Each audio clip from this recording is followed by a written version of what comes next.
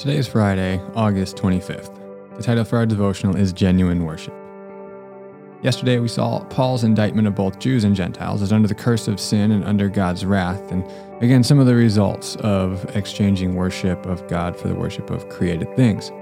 Remember, this is meant to lead us, all of us, to the realization that we are desperately in need of the gospel of grace. We're in need of Christ's righteousness to be given to us freely by God's grace and mercy, not in our own self-righteousness. Romans 1:18, remember, refers to both and says the wrath of God is being revealed from heaven against all the godlessness and wickedness of people who suppress the truth by their wickedness. And remember, this is primarily a worship problem. Verse 21, for although they knew God, they neither glorified him as God or gave thanks to him. But their thinking became futile and their foolish hearts were darkened. Although they claimed to be wise, they became fools and exchanged, that's the key word, the glory of the immortal God for images made to look like mortal human beings and birds and animals and reptiles. Again, this is the results of humanity failing to worship God or exchanging our worship of God for the worship of created things. Because remember, we're all worshipers. We all worship. The question is only who or what do we worship as ultimate.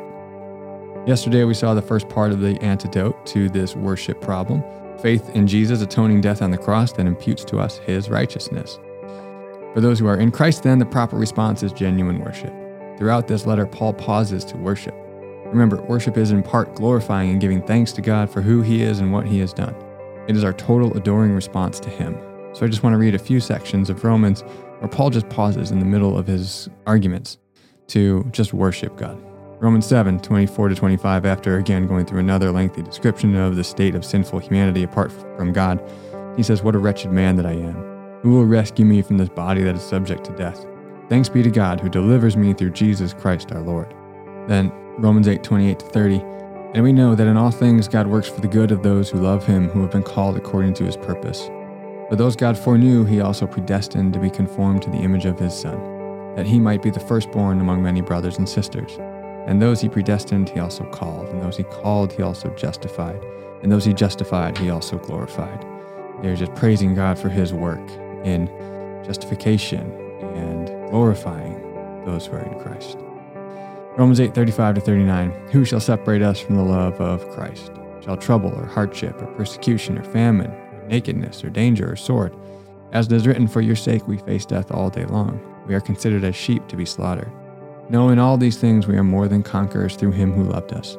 For I am convinced that neither death nor life, neither angels nor demons, neither the present nor the future, nor any powers, neither height nor depth nor anything else in all creation will be able to separate us from the love of God that is in Christ Jesus our Lord.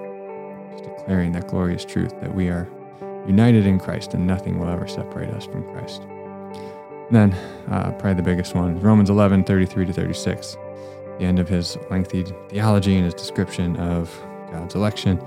He says, oh, the depth of the riches of the wisdom and knowledge of God. How unsearchable his judgments and his paths beyond tracing out.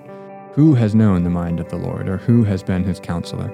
Who has ever given to God that God should repay them?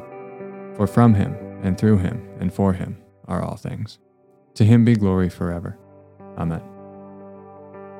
So worship, then, is a part of our adoring response to God's gift of righteousness in Christ. Hopefully, after exploring Romans 1, it adds even more context to Paul's application in Romans chapter 12, verse 1, which we've talked about earlier in this campaign, where Paul writes, therefore I urge you, brothers and sisters, in view of God's mercy, to offer your bodies as a living sacrifice, holy and pleasing to God. It says this is your true and proper worship. Genuine worship, offering our bodies as a living sacrifice to God, is the antidote to this human condition of exchanging our worship of God for the worship of created things. We are all prone to idolatry. As Calvin says, the human heart is an idol factory. Chapters 1 and chapter 12 are the key turning points of this letter, and they both begin on the topic of worship. Worship of created things leads to the ruin and depravity of the human soul. Worship of God leads to its restoration and wholeness. So as those who have been made new in Christ, who have been given the righteousness of Christ, let's worship God with all of our hearts.